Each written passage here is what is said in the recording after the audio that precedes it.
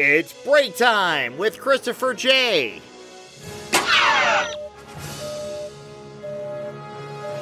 Today we're going to take a look at Surge. Let's time trip back to 1997 and start our story. Buckle up.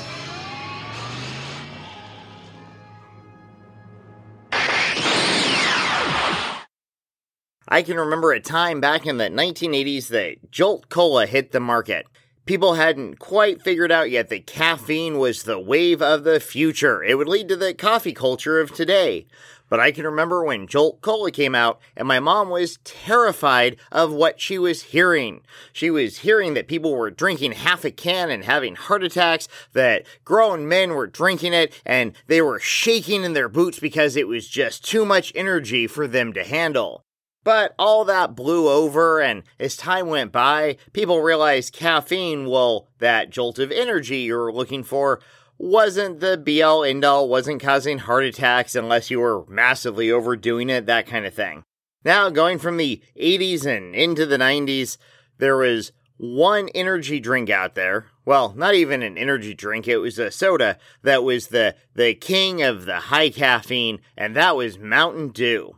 Now, to compete with Mountain Dew, Coca-Cola decided that they needed to have their own kind of energy drink, and they would market it as being more hardcore. And in 1996, they released a product called Urge in Norway, and it was a huge success. So, in 1997, they decided to bring it to America, and this was our first glimpse of Surge.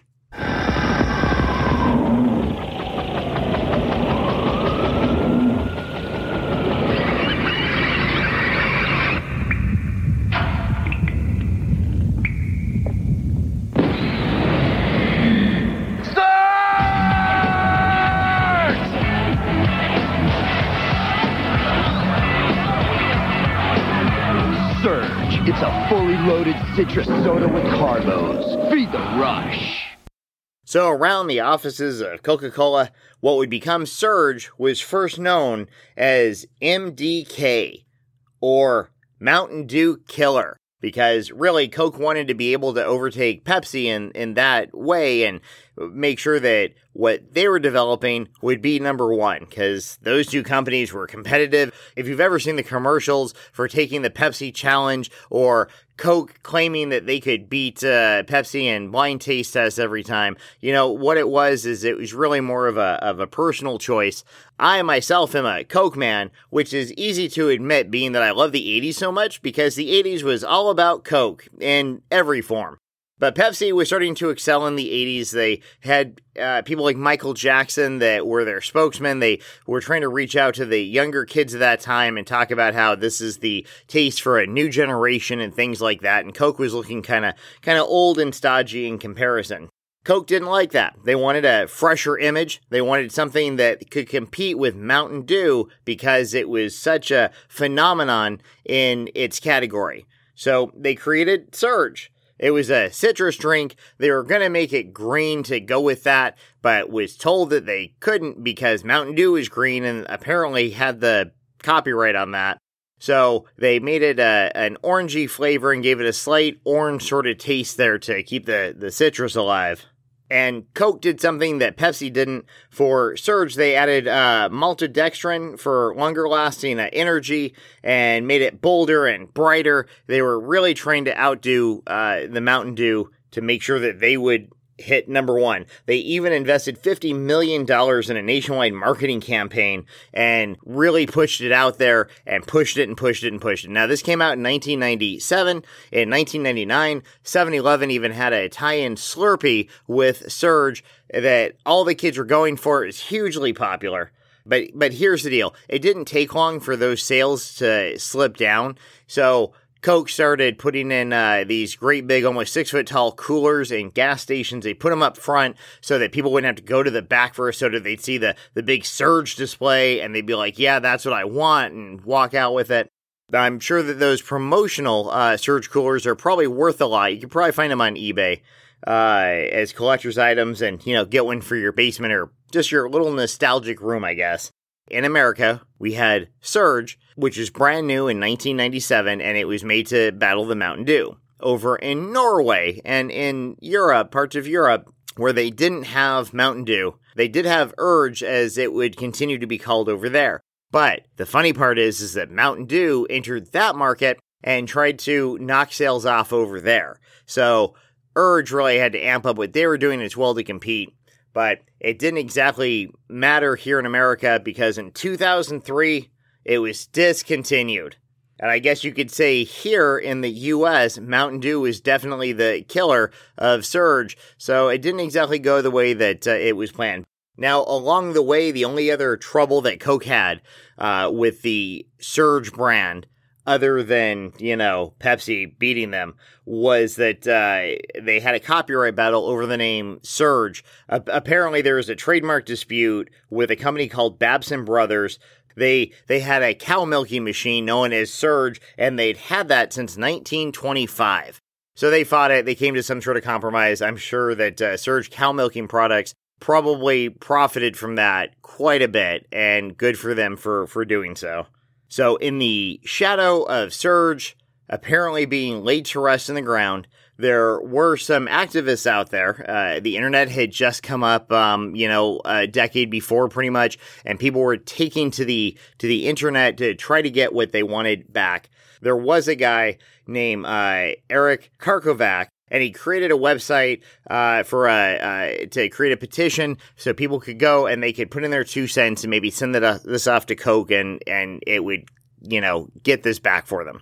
But then in June 2005, the activism pretty much stopped because Coca-Cola released a product called Vault. And Vault was pretty much just a rejiggering of Surge, but Surge in that form was back, so Karkovac basically discontinued his website, and that chapter ended. And then in 2011, Vault was also discontinued. What did happen is that Facebook was the thing by this point, and when Vault was discontinued, a gentleman by the name of Evan Carr started the Surge movement, and they petitioned Coke to bring back Surge. In fact, what they did is on this Facebook page, they encouraged its members to call Coca-Cola's Consumer Affairs Hotline and to complain, and to do this every month and to get thousands and thousands of people to do it. The movement apparently gained about 200,000 Facebook likes, and in the months after it was started, the movement just grew and grew and grew. And so Coke heard what the fans wanted. And on September 15th, 2014, 11 years after Surge was discontinued, it was re-released at Amazon.com. It was exclusively sold in 12 packs, and I'm sure that if you had the chance to buy them, you might not have opened them because you realized that there'd be a resale value later. I'm sure that if you look for them now, that they're going for like crazy money out there, or they might have been a few years ago. So knowing that Surge was back and it was popular, Coke, they decided just a few months after their September of 2014 re-release to try to test market it in different outlets out there. And what they found is that they could put it in vending machines. They did this test run in late May of 2015, and they were going to bring it back in a large-scale fashion. And re-release it they did. By September of 2015, Surge was now in convenience stores along the eastern United States. In August of 2018, Surge became available in the Coca-Cola Freestyle machines in Burger King, and it gave you a reason to go there. They had different varieties. They had the cherry, the grape, the vanilla, and of course, zero sugar because of their Coke Zero at that time was just taking off.